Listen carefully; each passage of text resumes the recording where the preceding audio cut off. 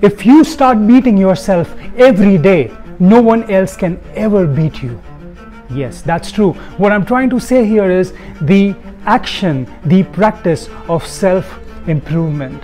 Every day, if we try and improve by even an inch, over a period of time, that compounds to a massive change in our life. So what I'm trying to say is, for example, if yesterday you went for a walk and you walked for 30 minutes, make sure that today you go at first place and walk for 35 minutes.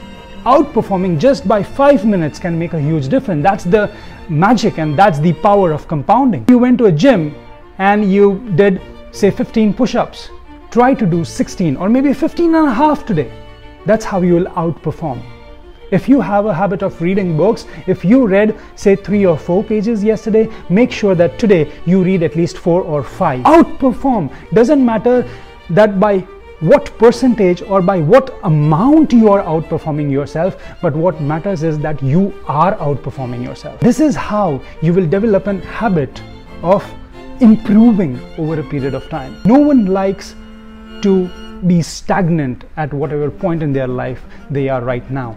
Everyone likes to grow because growth is success, growth is happiness. If you keep on growing, that will be like, there's a life within you which wants to outgrow. There is a life within you which wants to do more. There is a life within you which always looks for something different, something new, something bigger, something vast.